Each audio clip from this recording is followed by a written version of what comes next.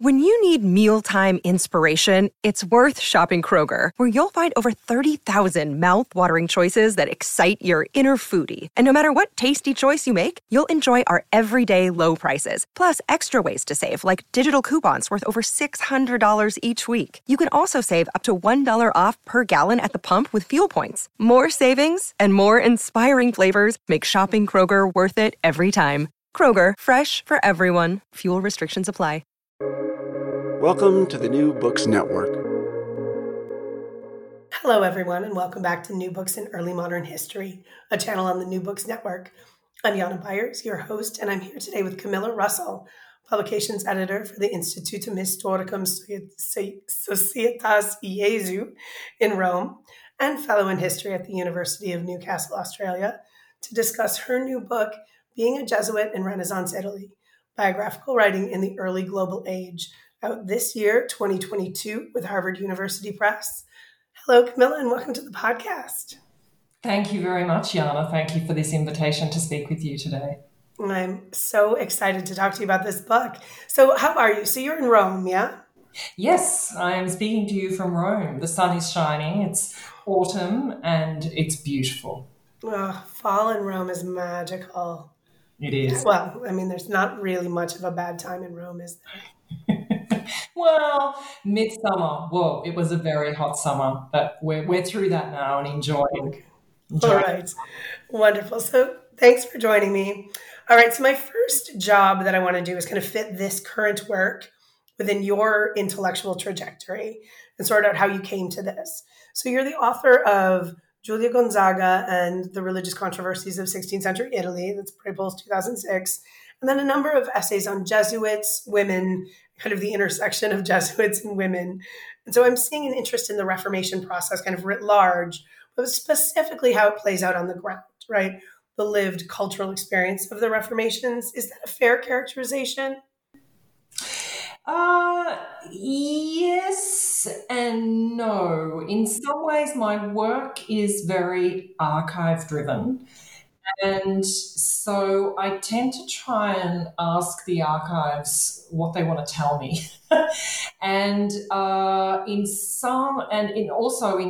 other ways, it's also very site specific because my research has always focused on Rome and its archives. And the Inquisition archive, which was the basis for my first monograph, is just down the road or up the road from the Jesuit archive. So one day I randomly strolled into the Jesuit archive on a break from the archive of the Holy Office or Inquisition.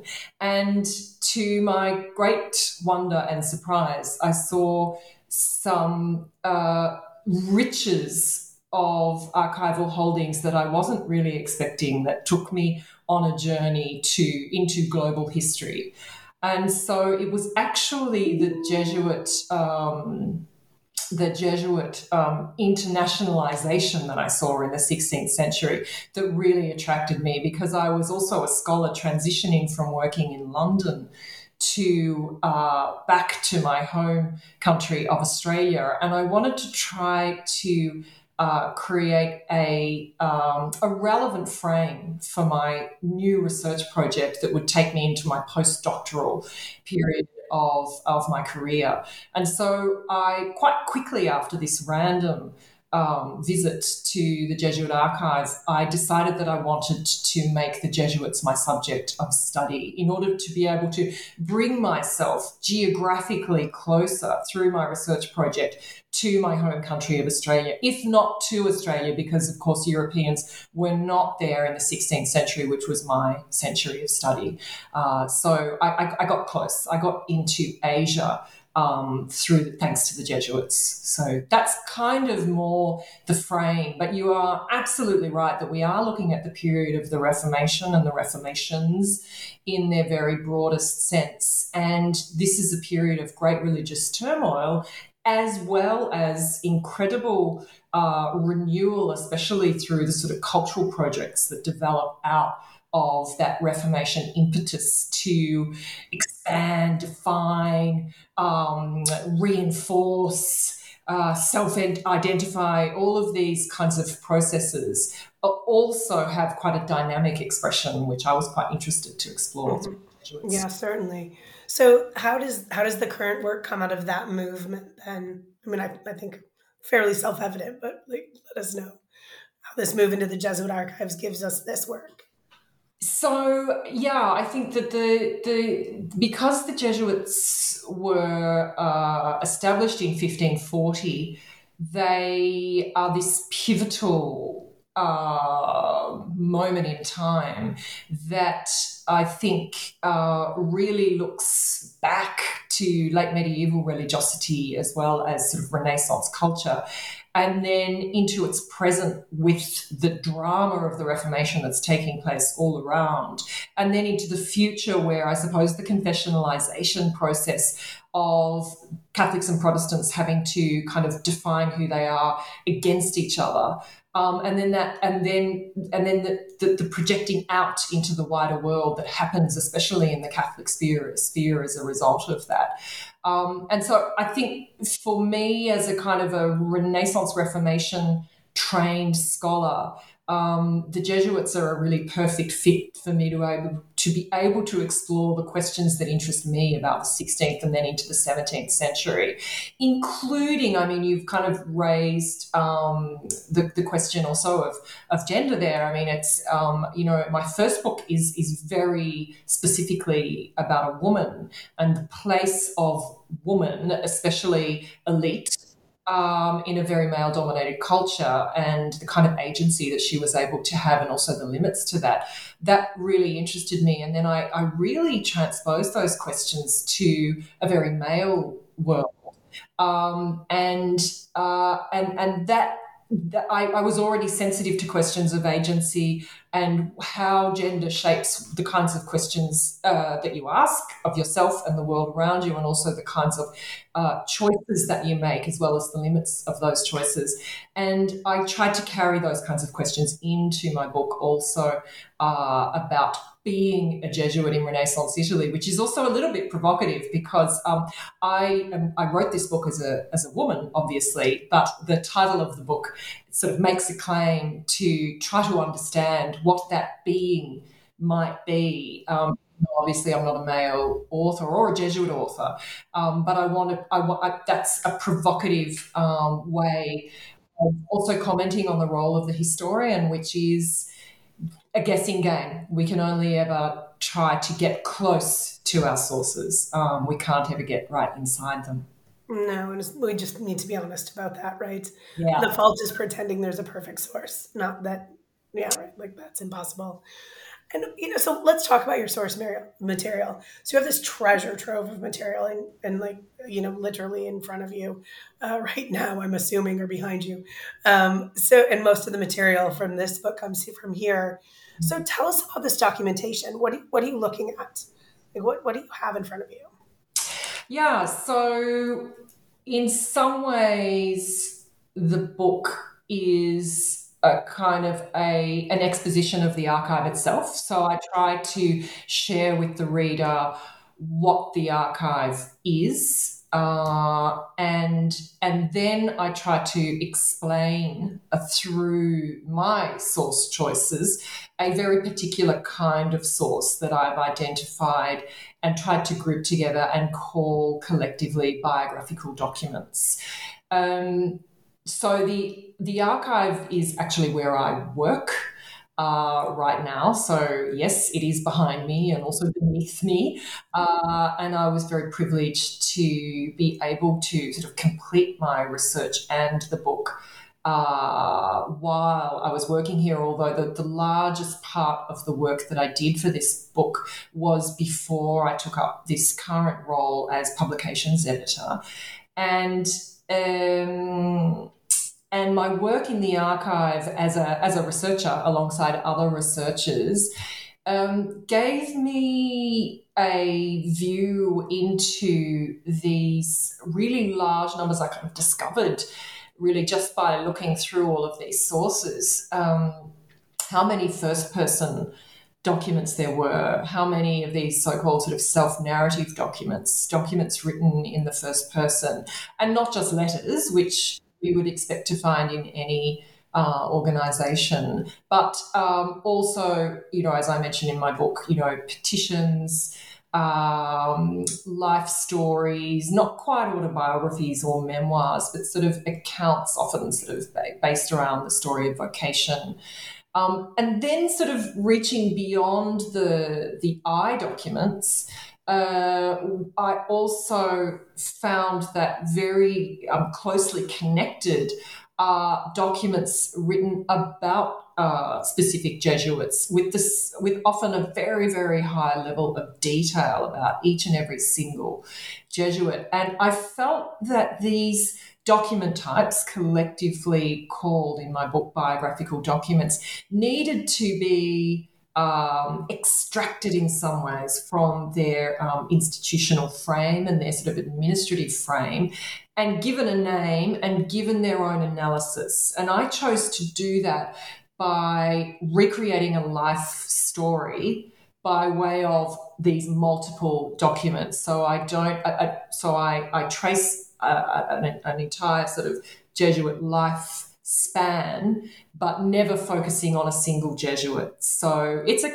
is a multi-biography. These kinds of studies, of course, have been done before, and these kinds of analyses have been done before, but I sort of pull together the document type and the identification of a specific genre within the frame of trying to retell a Jesuit lifespan in a way that I try to then share with the readers. Yeah. So there's this collaborative telling of a life story, and then and you know that many of these documents are intended for posterity. Right? What does that mean, and how can you tell? What does that do for them? So, yeah, they're intended for posterity, and even before that, I suppose they're also intended for multiple eyes to read, except for a very few that are written with the express purpose of being addressed just to the Superior General, and only he can read and reply to those letters, and they're called soli. For all of the rest of the sources, they are expected to have multiple readers as well as be kept for posterity. Now, not all of these petitions and requests and sort of notes, these personal notes that I include in my book, would have necessarily been understood to have then gone into kind of the archive and be read by me in the early 21st century. I don't think that every Jesuit would have had that in mind, but certainly those in the responsible for the sort of governance side of the Society of Jesus' organisation were aware that these letters would be preserved, and in fact very actively did preserve the letters, and to this day there's a very, very careful process of conserving the important correspondence that moves through the Society of Jesus. So there is a very, very special accent on the production and preservation of these sources, which makes them just so plentiful. How does that shape the way they're written? It means that the dynamic, as I argue in the book, is multi-directional. It's always very conscious of this multiple readership. And the question of posterity in the end is there. So it means right from the beginning that we're looking at documentation that is highly connected. It's very, as I say, dialogic, it's very relational, it's very much about connecting up the individual to the collective group, which for the Jesuits means being part of a single body. individual parts making up the single body. So they think in these very Pauline terms, following the idea of St. Paul, trying to kind of hold together the diversity and unity of the Christian tradition. And the Jesuits really take this to heart, and they practice it, I would say, in their documentary production. Mm-hmm. Okay. And so we have these legal, very practical documents. What do we do? We've got this thing. What do we do with it? But then there's also these, they are meant to offer guidance. Even those documents are meant to offer guidance. We see a lot of consolation, care, right? A lot of like almost familial documents as well, which must also flesh out the story, right? And those are for posterity as well. They're for each other. Are they also, I mean, are they helping the individual sort their voice or something? Yeah, I think that all of those things, they have, I think they were produced with multiple objectives in mind. And what comes out of these documents, because as I say, I mean, my process was very much a process of discovery. I didn't really know how these documents played out until I entered into them and entered into their contents. And I think one of the surprising characteristics of these documents is that they actually read as quite intimate. So you're right, there's this sort of pastoral, and I would also say familial character to them. So these men renounce to their family networks, although my book shows lots of ways in which they are retained over their lives, their lifespans. But on the whole, they really considered themselves to be replacing their family by birth with a new family, the family of the Society of Jesus. And you can see that in the way the letters are written. So the Father General, the Superior General, is for them a father figure. And they write to him in those terms. And the Superior General writes back in the persona of a father. And now, these, of course, are tropes. They're kind of standardized practices that we can see even in the title Father that is given to religious priests. However, I think that these documents give us some insight into how this dynamic, this relationship, was a felt and lived dynamic that was taken quite seriously. And this very internal process. So, when you said like you went in and you wanted them to tell you want to go to your documents and let them talk to you, which is a solid historical practice, but it's also kind of required because with the Jesuits in particular, it seems like a lot of what we know about the Jesuits is what other people think about them, right? There's a lot of people talking about the Jesuits. A lot of people are angry at the Jesuits. A lot of people are jealous of the Jesuits. And so I feel like a lot of what we know about Jesuits doesn't come from them. And you have this very different perspective, right? You are able to focus on these people specifically, and what they're saying and how they're talking to one another. So what does that allow you to do that others have not been able to do? What can you do that's unique with this study? Yeah, thank you for highlighting that. Probably, you've helped me think that maybe I might have helped fill a gap, which I hadn't really seen. You are absolutely right that the Jesuits tend to be talked about a lot, and I try to put at the forefront their own voices about themselves, both as individuals and through those individuals as a collective whole. So it is a different perspective. I try to write their history, as I say, from within. and in some ways also from below, because I tried to put otherwise unknown Jesuits side by side with Jesuits who became very famous, like Robert Bellarmine and Matteo Ricci. Even superiors general turn up in my book as novices who bring their personal goods with them, like their fellow Jesuits who we've never heard of. So I try to give voice to these individuals within their collective environment. I think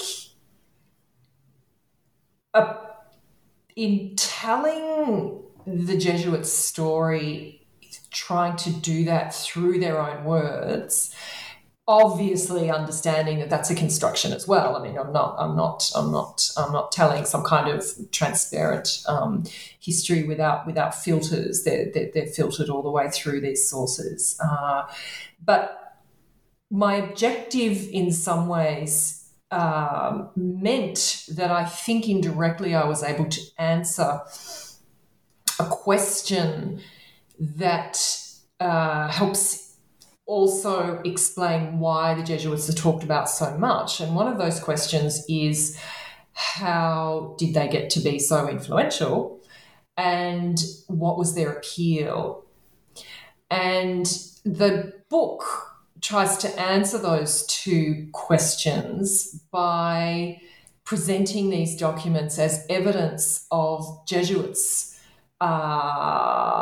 following quite an individual path for themselves and being able to express themselves and find voice in their wider institutional framework in a way that I think is quite remarkable for the early modern period, and I think may provide that key for understanding why it was so appealing, especially to elites who had a high level of agency in the first place and found it, I argue, for many of them found it also in the Society of Jesus, and that through that individual voice that we can hear through these documents, I think we also get to touch on the extraordinary impact of the Society of Jesus, because those individuals were operating at quite a high level of their individual potential. Okay. In our current terms, in the way that we might think about using our skills to our highest possible potential. Those kinds of theories were circulating in the Renaissance, and I would argue that the Society of Jesus was very good at capturing and applying those ideas.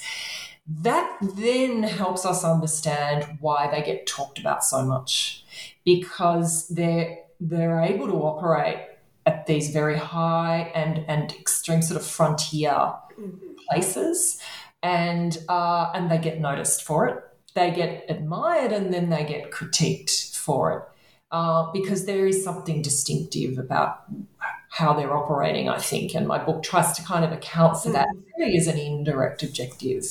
Sure. Yeah, I mean, they are. I mean, there's no question that there's something captivating about them then and now, right? People really like to think about and talk about the Jesuits. So one of the things I kind of thought we were going to get to there, and I would like to come back to, is why did people become Jesuits? What made these other, often very educated, very accomplished people decide that they would like to go into the Society of Jesus? Well, it is a really difficult question to answer in some ways. When we're speaking about people, they're probably the only ones who can answer that question. But as my book shows in chapter 1, we've got quite a lot of sources, thankfully, that help shed light on the vocation process into the Society of Jesus. So young men and sometimes boys who present themselves and write autobiographical statements and respond to questionnaires about why they have joined. And there's a really large number of reasons why they join. But the first one that underlines all of them is that they really are vocations. They are genuine. They're not there through any kind of family or social pressure. That is that often Jesuits joining are resisting family pressure to stay in their family.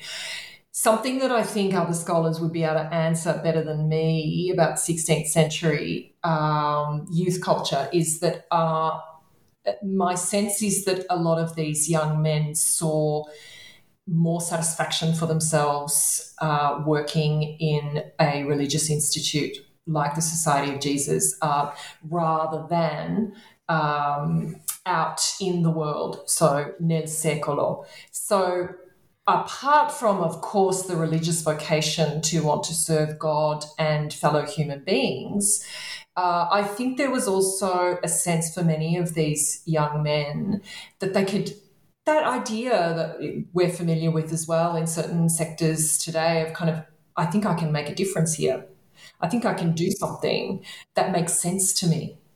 And in reading these vocational statements, I got a sense that that was happening for these young men. So I would be very interested as a social historian to look at its social and cultural dissatisfactions with family, dynastic operations, 16th, 17th century. I have a feeling there were quite a few crises taking place in the social structure of 16th, 17th century, and I'd love to know more about that. But I think there's a kind of a response there, and the Society of Jesus is there to kind of capture, I think, generations of quite disaffected youth, and I think that's a theme that's really, really rich. But as I say, also we need to take our minds into the 16th century mindset where salvation is a very serious question, and the growing missionary identity in the course of the late 16th century of the Society of Jesus means that the opportunity to save souls is a very attractive one. So that's obviously very important for many of them as well. Yeah, you note that the Jesuit overseas mission is integral to the Jesuit identity in this period, and from very early on. So, I mean, speak more about that, would you? Like, how going overseas and saving souls is appealing to these people. Yeah, well, I mean, the society is founded in 1540, right when, of course, Europeans are expanding their activities and interests right out beyond Europe's borders. And the evangelization project is an integral part of that expansionism that's taking place. And for the Jesuits, right from the very beginning, the mission to help souls, as it's defined in the spiritual exercises and then in the constitutions, becomes synonymous with going where those souls need the most help. And for a Christian European, that means any peoples who are not aware of and have not embraced the Christian faith. And so the desire to go to those people and then engage in the work of conversion to Christianity is at the top of the list, and very specifically of great value for Ignatius and his fellow first companions because of this idea of going where the need is greatest. And as I say, that's at the top of the list. What makes that so effective in some ways in terms of then the subsequent history of the Society of Jesus and its missionary identity, the fact that this kind of takes off is linked, of course, to their Iberian identity. Most of the early members are from either Spain or Portugal, and therefore travel quite naturally throughout into their overseas empires. But also the early members of the Society of Jesus also developed through the model of the spiritual exercises, which were written by Ignatius of Loyola before the foundation of the society. It specifies that spiritual accompaniment should also include entering into a true dialogue with the other person, which means understanding the other person and also meeting that person in a very real and genuine way, almost on their own terms. It's not relativistic in the way that we would consider sort of relativism of value systems, but it is about a true meeting. And that's codified in the spiritual exercises, and it enables the Jesuits to go among peoples who are not Christian, and to have that meeting, and to sort of meet them at their own level, at least on a cultural and social basis, and that gives them a kind of an entry point that is quite distinctive to the Society of Jesus, and gives them a very particular method that then comes to be known as accommodation. But it is a very interesting explanation for the early success and expansion of the overseas missions. So I actually, I suspect many of our listeners are not very familiar with the spiritual exercises. Could you talk a little bit more about what that looks like and what it means to a Jesuit? Yeah, the spiritual exercises were devised by Ignatius over really a number of decades from the 1520s, and they were devised as a sort of a meditation method of meditation, usually conducted in the frame of a retreat, a spiritual retreat, where an individual conducts a series of meditations that are guided both through the text that emerges, as I say, over decades of practice. So it's first a practice and then really a text written by Ignatius of Loyola.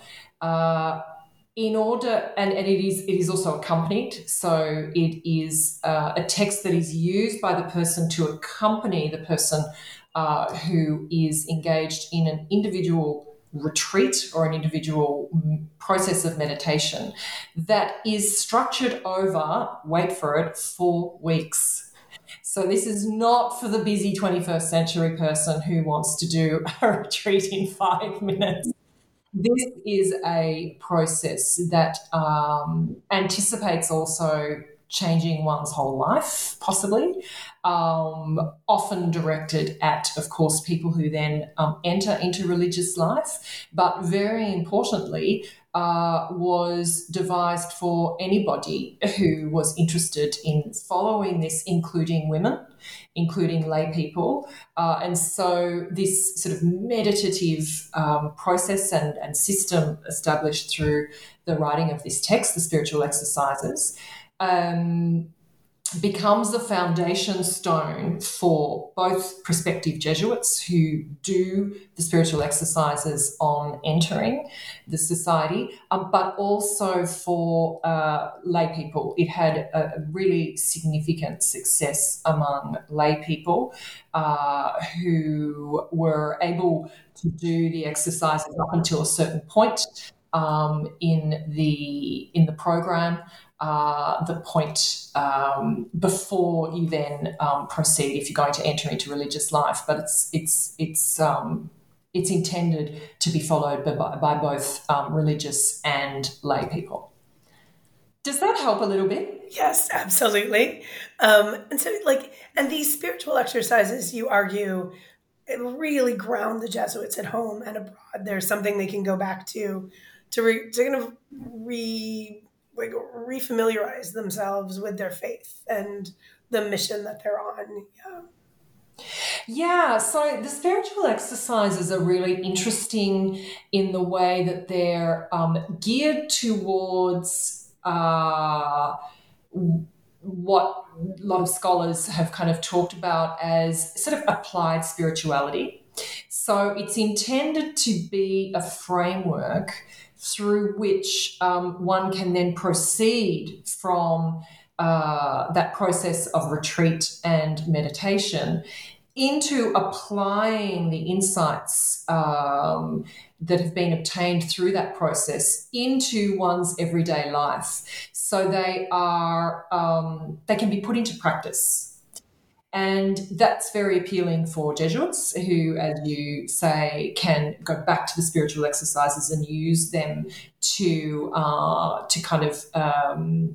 give them direction in their own individual path, as well as for non-Jesuits who can use them also to kind of direct their steps in a very practical way. So that the applied nature of the spiritual exercises in terms of thinking about how to exercise one's I suppose mission that has been sort of established through this accompanied process is the goal and the kind of strength and the reason why the spiritual exercises are so appealing to so many people in the 16th century. It's the best, this becomes one of the most famous meditation systems really for the Christian tradition. Right. Okay. Yeah. And it's available to everyone really. Like we could follow the spiritual exercises if we wanted to. It assumes Christian faith, so it assumes Christian faith, but it's of course kind of that was the only way to think in 16th century Europe, but its applicability and its flexibility in some ways is a very interesting characteristic of it. So, I'm getting this picture as we're talking about this, of it's very mission driven. It's a place where you can do good. There are these spiritual exercises that are intellectual and spiritual, but also very practical. I'm getting this vision of the Jesuits as a very practical, outward thinking, like active order, which jives with your book and kind of everything we know about the Jesuits, I think. But then there's also this story of a life cycle that you're telling where, we talk about how people join the order. And then you dedicate an entire chapter to people leaving via death or dismissal, voluntary departure. So there's a life cycle situation that feels much more personal and interior. But reading this chapter about death, I got a sense of the completeness of the Jesuit story, right? That leaving is as integral as coming, that there's a circle that must be concluded. And I haven't really managed to fashion a question here, so perhaps you can jump in and help me out. What's the importance of departure? What does it tell us about the Jesuits? Like, what's the life cycle here? Yeah, I think that the final chapter that I wrote about death and departures from the Society of Jesus was one of my favorites in some ways, because I was able to tap into this 16th century way of seeing the continuation of life, beyond death, and you can see it in the documents that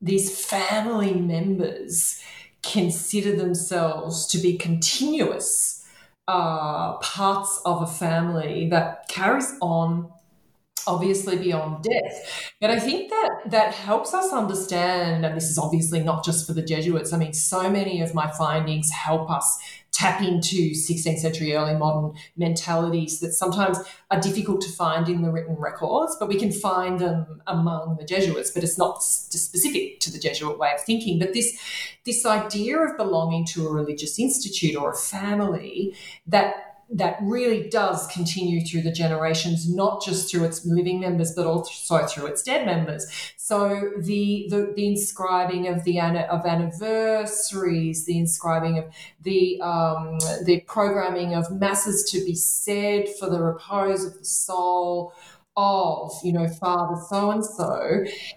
Through these sources, we know about these things, but through the actual autobiographical documents as well as the biographical, the ones about, by and about individual Jesuits, you get this sense of the family identity, which I think again helps us understand the institutional, the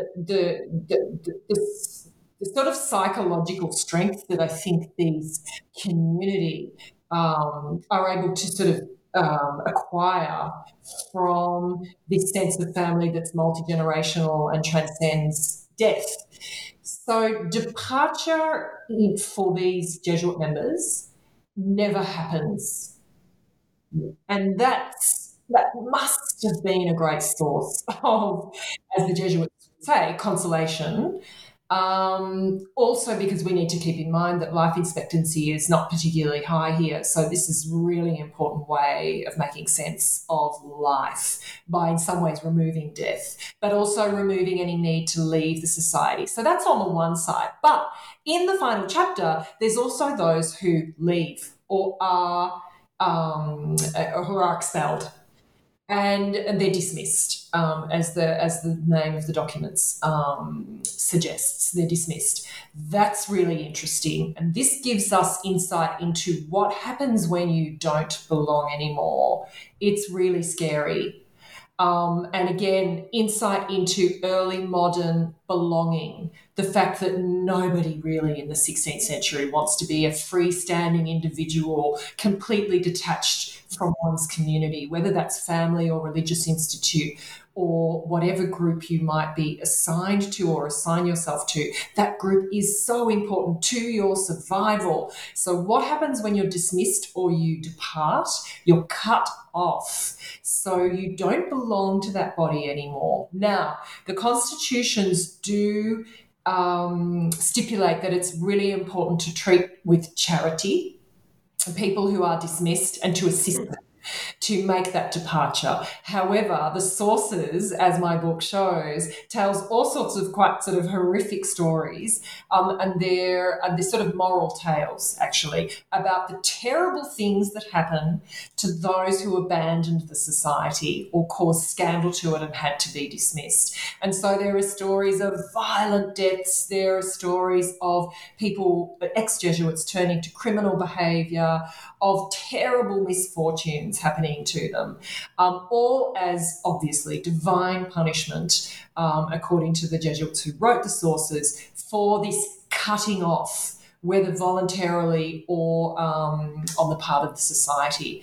And the society, in fact, did dismiss quite large numbers of applicants, not very many once they were fully professed, so fully incorporated into the society, but quite large numbers, especially in the early years. So this is a very selective society. And this cutting off with various levels of quite dramatic consequences for the individuals, at least in terms of what the documents tell us, helps us again understand what membership looks like to a 16th century person. And I think that can really help us ask all sorts of questions about the role of religion and sort of and community in particular, or in general, in early modern worldviews, and the quite dire consequences for not belonging somewhere. It is quite scary, and it helps us to really think about also to certainly not idealise these 16th century mindsets, and to see how, for us, cruel they can be in terms of all sort of disrespectful, obviously, of different choices that might have been made for who knows what kinds of reasons. And really how difficult it is to just be unaffiliated, like with family, community, in some way. Yeah, one of the things that I really enjoyed about your book is just these kind of bigger questions that, this ongoing discussion of the place of the individual, ideas about free will, these things that we might have sat around and talked about in a dorm room early on. These are things that you're getting at, right? You've got these voices that are helping us really understand. Like there are a lot of implications for our ongoing kind of greater discourses in the Renaissance that you touch on in the book, that you really address, that I think are in these sources as well for further study. Yeah, I think that the early modern period in some ways is awash with sources, but it can be very difficult to get to the individual. And one of the arguments of my book is that the individual will always be contextualized, and that's how it needs to be. That's where safety is found. Sometimes, of course, that can end up being quite dangerous, but actually that's where safety is found, in the community and the group. And so in some ways also we don't need to be surprised to find that the requirement for obedience is a very important one, because the community needs to then operate in a kind of as this single body. So there does need to be a hierarchy, and there does need to be a sort of process of sort of centralized governance on practical terms, as well as theoretical terms for the 16th century mind. So within that framework, I think these documents then take us as close to the individual as we might be able to hope to arrive. Now, in saying that, I have to say that when I started out on my research project, I really wanted to explore the missions, and hopefully I hoped to find something about the peoples to whom the Jesuits ministered in their work in the missions. And I wasn't able to find that much. Now, since writing my book, I want to continue on that line of trying to find at least the dialogue, evidence of the dialogue between European Jesuits and the non-European peoples that they encountered. But in my initial experience of the archive, which in some ways I've shared with readers through this book, what I discovered was the voices of the Jesuits themselves. So in the end, rather than try to transcend those voices and go past them, I thought, no, let's look at those voices and hear what they have to say. Also, when they touch on the unknown, when they find themselves in Japan, when they find themselves in China, when they find themselves in India, and they're trying to make sense of their world. And what we find is what happens to us sometimes when we're walking down the street looking at the Colosseum. We're actually talking about what we want to have for dinner that night in the little trattoria, or even more, we might talk about our favourite dish back in Melbourne that our mum would make for us.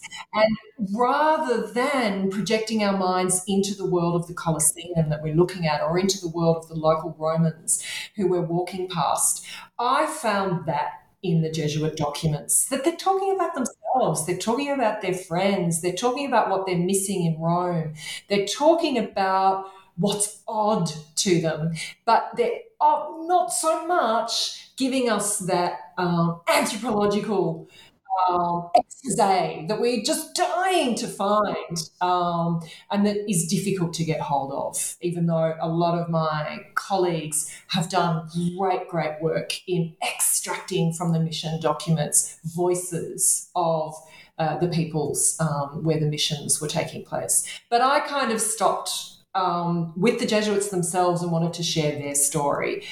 And another objective in some ways of the book, since I found myself kind of in the company of these 16th century Jesuits, and I had to learn how the Society of Jesus worked because my doctoral research was on a completely different subject. I had to learn from scratch what the Society of Jesus was and how it functioned. I decided to share that with my readers as well. So I often say in my book, this is also about how things worked. So it's just sharing really what I found and putting it out there as a kind of a guide to how the early Society of Jesus worked. Yeah, it is. I feel that I know the Jesuits much better than I ever have before, and I have a certain fondness for the Jesuits already. But I really grew to a new level of affection here. So I've taken up a great deal of your time already. So I've just got one last question. So what's next? Are you working on? You continue to working these archives, or are you moving forward? Yeah, well, I have to say that this year I've taken a little bit of a step back.